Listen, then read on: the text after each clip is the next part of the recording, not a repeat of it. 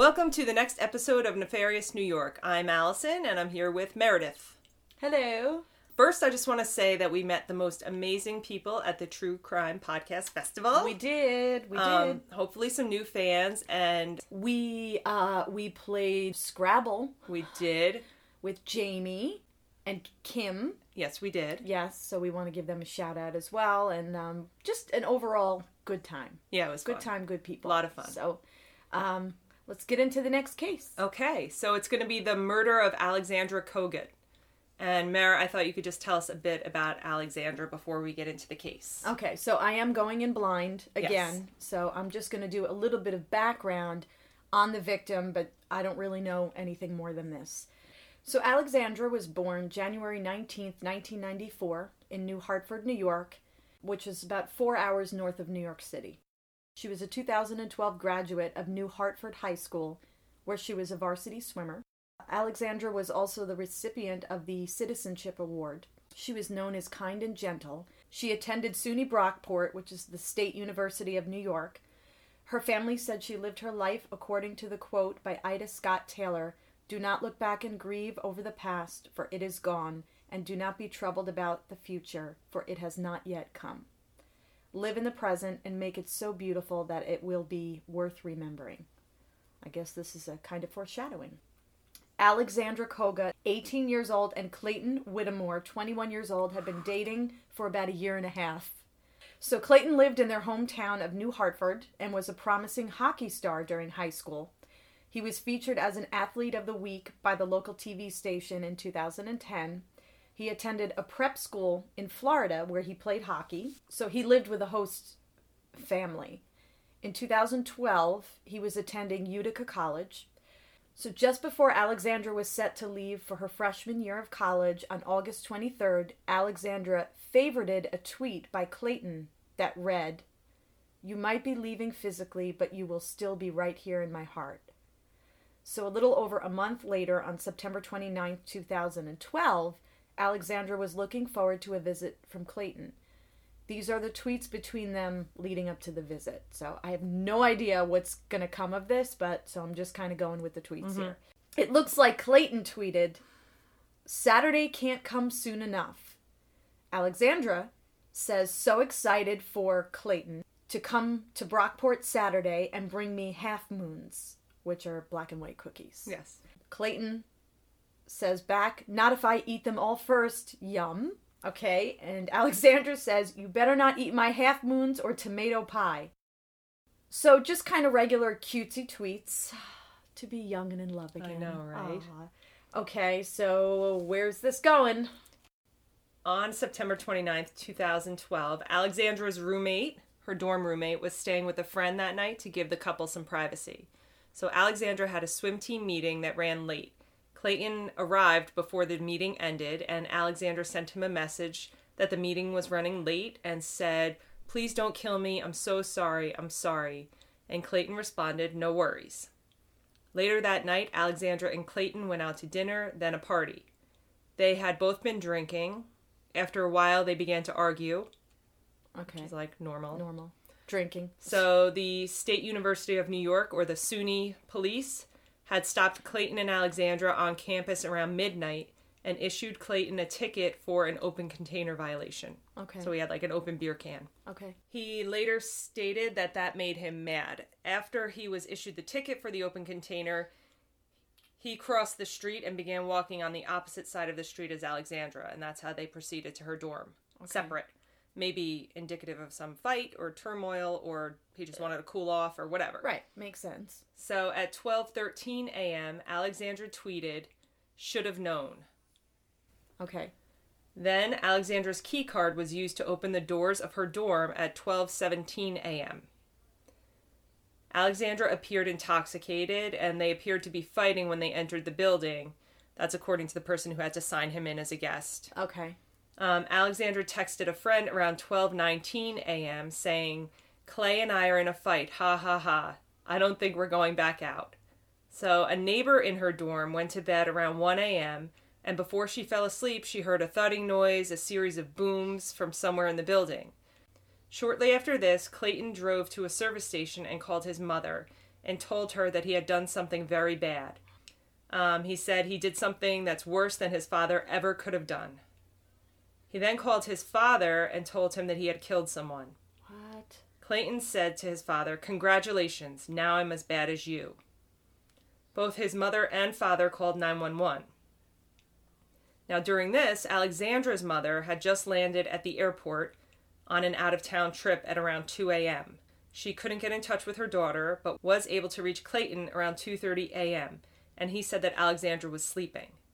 She just knew, like mother's intuition, she knew something was wrong. So was this before or after, do we know, he called his mother? This is probably before he called his mother. Okay. And she called campus police to perform a welfare check. When they showed up and opened the door of Alexandra's dorm room, they found a woman's body at around 2:40 a.m. Oh, God. At first, the police did not know who the body was. The girl they found in Alexandra's dorm room was unrecognizable and seemed to have brown hair, not Alexandra's blonde hair. The woman was found clad in a green and gold Brockport t-shirt and blue checkered shorts, splayed unnaturally face down on a purple comforter in the middle of the floor, her hair matted with blood. There were bloody fingerprints, a broken pencil, and a puncture wound in the woman's lower back, a dented Old Spice can, a broken and bloody clothes iron, Jesus Christ. and a September 28th notation on a dry erase calendar in schoolgirl script that read, "Clayton comes." At this point, police have a theory that Clayton murdered Alexandra's roommate and fled with Alexandra against her will. Clayton's mother called 911 again to tell them that Clayton had now called his sister and said that Alexandra stopped breathing. So they're basically piecing it together because no one really knows who the body is. They think it's a roommate at this point? They think it's her roommate, okay. And they think him and Alexandra have either fled or he took her against her will. Right. So finally now, what they're all waiting for, Clayton calls 911. He told the operator that he deserved to die for what he did, but he also believed that his father needed to accept responsibility for the alleged abuse. "I'm turning myself in for what I did. That man who called you," meaning his father, "is the man who should turn himself in." Before Clayton was taken into police custody, he sent the Kogut family and Alexandra a text. "Sorry to the family and you. Nothing will ever fix or undo what I did. I became my father, but worse." In his police interrogation, Clayton recounted the violence that he had witnessed and experienced his entire life. I was going to say, are we going to get to what the father did? Yeah.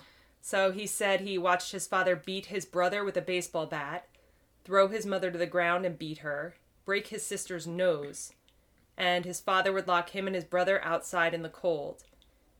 He would also shove a remote control in their mouths if they got fingerprints on his car. After Clayton's arrest, a former sports coach reported that Clayton and his brother would be so afraid of their father's reaction to a bad sports performance that Scott Whittemore, Clayton's father, was banned from attending games. And nobody reported this guy? I guess not.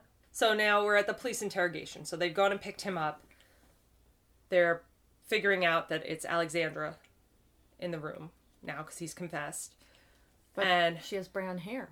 She colored her hair. I guess that came out after that she had just colored her hair brown. Okay. So no one was prepared for the brown hair. Okay. So the police interrogation, the police ask him, "What were you guys fighting over?" And Clayton says, "She was kind of talking to me a little negatively."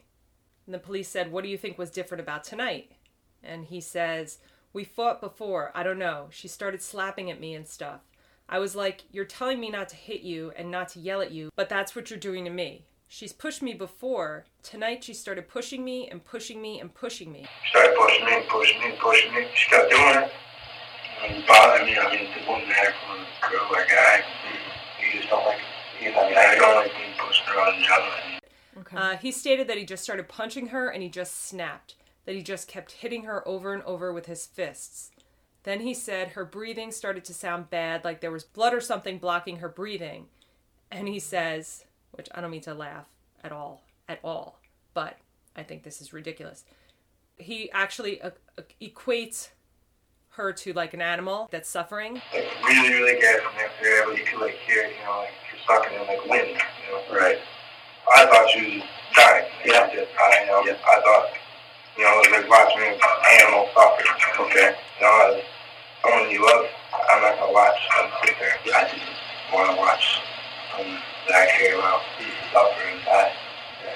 he says, I didn't want the girl I loved to suffer, so I started beating her over the head with a clothing iron until the noise stopped. Oh my God.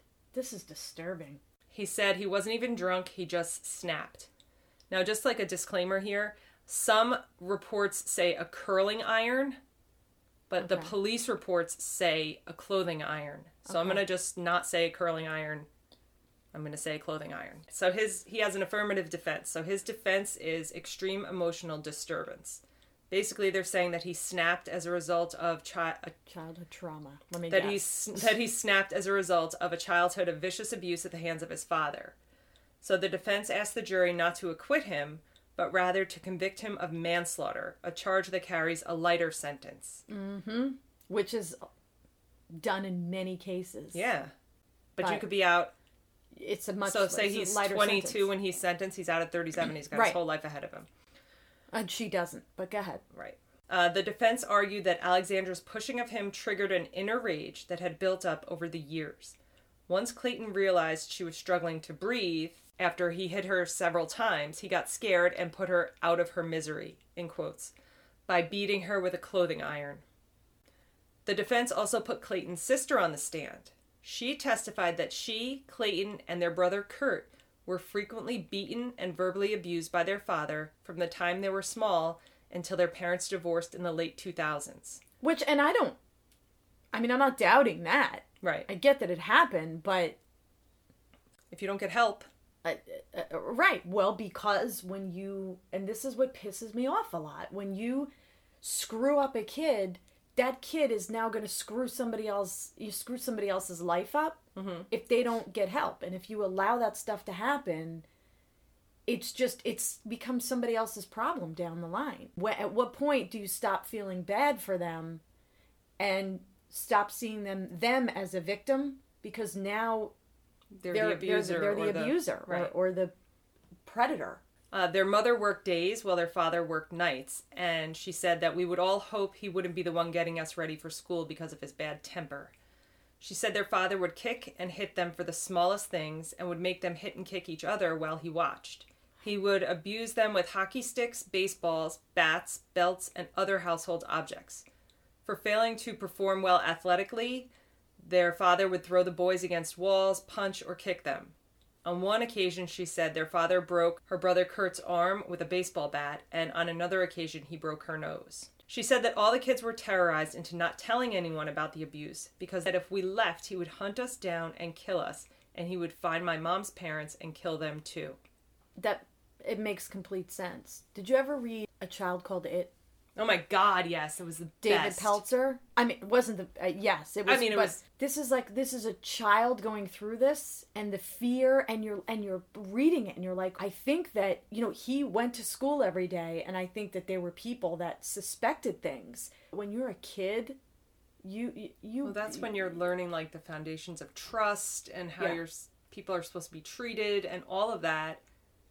And if you're for Clayton, the person that he's supposed to go to when he's being abused is the person abusing him. So I'm not saying that excuses anything. You don't condone the behavior, and you can't use it as an excuse. But you can understand it. You can understand. This is a perfect example of, I totally get why he did that. Why or he ended up the way he did. Exactly. It's not such a puzzle. Right. But, go on. Okay. Well, the prosecution saw things a bit differently. They believed that Clayton was angry and under the influence of alcohol, and not acting under extreme emotional distress when he hit her. But once he realized she was dying, that extremely emotional situation caused him to lose control. So I don't buy that. There's a lot of people that get violent and angry when they get drunk, but there's got to be something that sets you off. Come on, put 2 + 2 = 4. Last time I checked, I failed math, so go ahead. The prosecution brought an ex-girlfriend to the stand to testify about a scary fight she had with Clayton. She said they were just arguing in the parking lot, and he started to choke her, and he was like choking her for a while, and she was like, he's not, this is it. He's not going to let go. But then he did. Thankfully, he stopped, and she kind of just like put it out of her head and continued to date him. When he was living with that host family in Florida, there were other hockey kids living with that family as well. Okay. And one of them said they had been drinking, and Clayton grabbed a knife and held it over his head and started walking towards him. And then the host mother came in and was like, "Clayton, what are you doing?" and took the knife from him. So he's got a little bit of a history of... maybe the alcohol gives him the, I don't want to say courage, that's the wrong word, but obviously the alcohol clicks a button within him because I'm not a psychiatrist. I'm just saying he could be repressing things. Then he's drinking and it comes out. The prosecution put an inmate on the stand that had shared a cell with Clayton. He said they were talking in jail, and Clayton focused on a Bible verse, Ephesians 5:11. The quote is, "Have nothing to do with the fruitless deeds of darkness, but rather expose them." And this prompted Clayton to explain to him how he and Alexandra were shoving each other during an argument about them cheating on each other. He says he knocked her out, and as she lay unconscious on her dorm room floor, he sat on the bed to contemplate everything. Clayton figured that Alexandra would go on with her life away at college, and he would be embarrassed to return to their New Hartford hometown with a broken relationship. And that's when he grabbed the clothing iron and beat her to death. Oh, God. So that's what the inmate is saying, but I'm sure he got something out of that testimony. Also, there were angry voicemails that Clayton left for Alexandra, at least 30 that they had, but they weren't admitted. But this is one. Now, they took out all the expletives, so all the bad words are out. But all right. This was when? Before that night, just in their relationship. I was going to say, It seems like they have a nice relationship so far. That's what it seemed like. But there are about 30 of these voicemails that she saved. So she probably wanted to keep them for some reason. Mm-hmm. And this is just one of them without the bad words in it. It said, "I'll kill you next time I see you. You are a slut and a skank, so don't call me. I'm sick of you." Sometimes people say in anger, right. I don't necessarily know if you say I'm going to kill you. But if I've got 30 that are like that or worse, and we're talking about words are in there, so it's probably I'll effing kill you next time I effing see you. You're a slut and a skank, you God. It's probably much worse than my monotone reading of it. I'm sure, yes. Some messages are not it's the other behavior It's the other behavior, but it's everything 30 mixed. of those messages, 30, I feel yes. That's some form of psychological abuse or emotional abuse or something, to leave messages like that repeatedly. And some sort of psychological damage. So anyway, if the jury believes Clayton is suffering from extreme emotional disturbance linked to his childhood abuse, then they would have to find him guilty of manslaughter instead of murder. So that lesser charge would carry no more than 25 years in prison instead of the 25 years to life for second-degree murder. So It just depends what they believe. They deliberated for a few hours, and they came back and found him guilty of second-degree murder. So there's stiffer sentence. Okay. At the sentencing, Alexandra's mom said to Clayton, which, her overall message to him is amazing. I don't know how she did it, but she starts out a little rough. "Alex will not graduate college. We will not see her marry. She will never have children. You have robbed us of so much." She also spoke of her efforts to force Scott Whittemore to take responsibility for what he'd done to his children. She would tie purple ribbons on the trees of his streets where he lived in memory of Alexandra. She would deliver every newspaper article about her daughter's killing to his doorstep. She'd stop by his house and ring the doorbell in hopes to getting him to come outside to talk to her. And she would tell him to go to the police and turn himself in for abusing his kids. She said she did this for Clayton in an attempt to stand up for him, something nobody else in his life had ever done.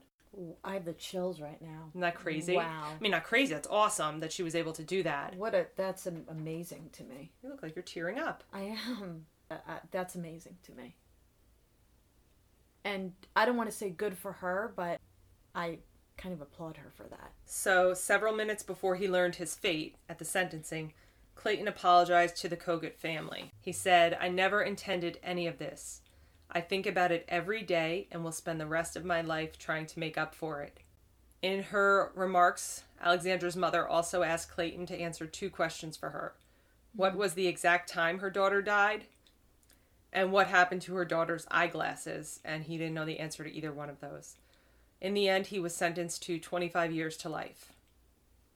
Her friends started up the Purple Pinky Charitable Foundation, which they all just started painting their pinky nails purple, because that was her favorite color, and that's a domestic violence color.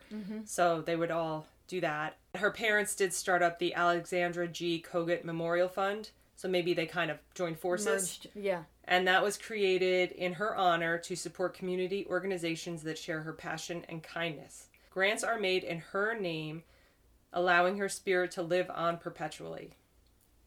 We have covered research on children who were exposed to violence, and sometimes witnessing it and experiencing it can trigger the same effects. Right. Research does show that young and older adults who are abused as children are at greater risk of overreacting with violence, hostility, and anger. Right, as you would expect. As you would expect. While past abuse does not predict that every victim will become violent in later life, traumatic reminders of that abuse, such as stressful argument, images, or physical contact, might trigger the over-the-top violent reactions. Right. Witnessing domestic violence as a child, you learn that behavior is the appropriate response to stress or conflict, when obviously it's not. You're probably consciously not saying, oh, well, that's the right way. Oh, no, of course not. I think you just, the learned behavior becomes almost like a natural response. Like when you see my kids, they all have bits of my good and bad personality, and that's just, it's not, I didn't like sit them down and teach them that's how to behave. No, they just observed me and doing absorbed correct or incorrectly things, and they start doing it. Right. And I also saw that children that were abused run a higher risk of being the victim of abuse when they're adults. Right. Which obviously makes sense there, too. The other thing that I read is nearly half, so actually 43% of dating college women report experiencing violent and abusive dating behaviors. I do have to say I've witnessed this. Her boyfriend was beating her. She was a very, very good friend of mine. I knew the guy, and this guy had a very troubled past. Right. The study also further had said that girls and young women between the ages of 16 and 24 experience the highest rate of intimate partner violence, almost triple the national average. Right. That makes sense to me. It does make sense to me because you're immature, you're you know what, and especially if your mind is not fully developed yet, and you're not a very, I'm trying to word this right. I feel like for me, so let's say for me, like not to get too personal into anything. So let's say I grew up without my dad around much. My mom was working. I didn't have really anyone to kind of guide me much, or any no warm and fuzzy, snuggly, lovey stuff. So if I got in a relationship, with other bumps along the adolescent road as well, right? And then say I get in a relationship, I'm just happy to be in a relationship where somebody is giving me attention. That's and I have to agree with you there, and I would have about as well. Me. Oh, I was like about me. No, but I was raised the opposite. So I had my mother and father. My dad was so good that I thought in my head, all men are good. But I did not have a very robust self-esteem. And so I didn't have a lot of long-term relationships. So I feel like you're still becoming who you are. Absolutely. And I feel like you put up with not only that and with an intimate person, but even with your friends, you put up with more shit. At that age, where this age, I'm like, yeah, no, bye. Yeah, for this case, I actually feel bad for everybody involved. Well, probably except for the father, and for Alexandra, who knows what she was feeling? Maybe she wanted to get away but couldn't. Maybe she felt bad. A couple of her friends said that she was because he was a bit older and he was this big stud hockey player. She was like, why would he want to be with me? So she felt almost honored that he chose her to date. So she had that feeling of unworthiness. Is that the right word? Yeah, she wasn't. Maybe she felt like she wasn't worthy. And meanwhile, and so she maybe took a bit more of his abuse, or obviously no abuse is okay. No. And okay, so that was this week's. If you can leave us 5 stars, we actually, I think, have like 26 5-star ratings. Wow. And a couple of great reviews. Oh, something that I should cover is our intro music by a band called Awaken. And I know the singer very well. He's my husband. And that intro is part of one of his songs on his new CD. So it's great because we don't have to pay for it. Yes, exactly. But if you are interested in checking out more of his music, send us a message as well. Yeah, or just look up Awaken. You don't know. She doesn't know the website. Glenn, she doesn't know your website info. Oh my God. Just Google Awaken. Oh, put it up, Al. Would you put a link to the webpage? Up, I'll link it somehow. I love you, hun. Sorry. You want me to sing it out? Don't you always? Nefarious New York. I went a little lower that time. That was good.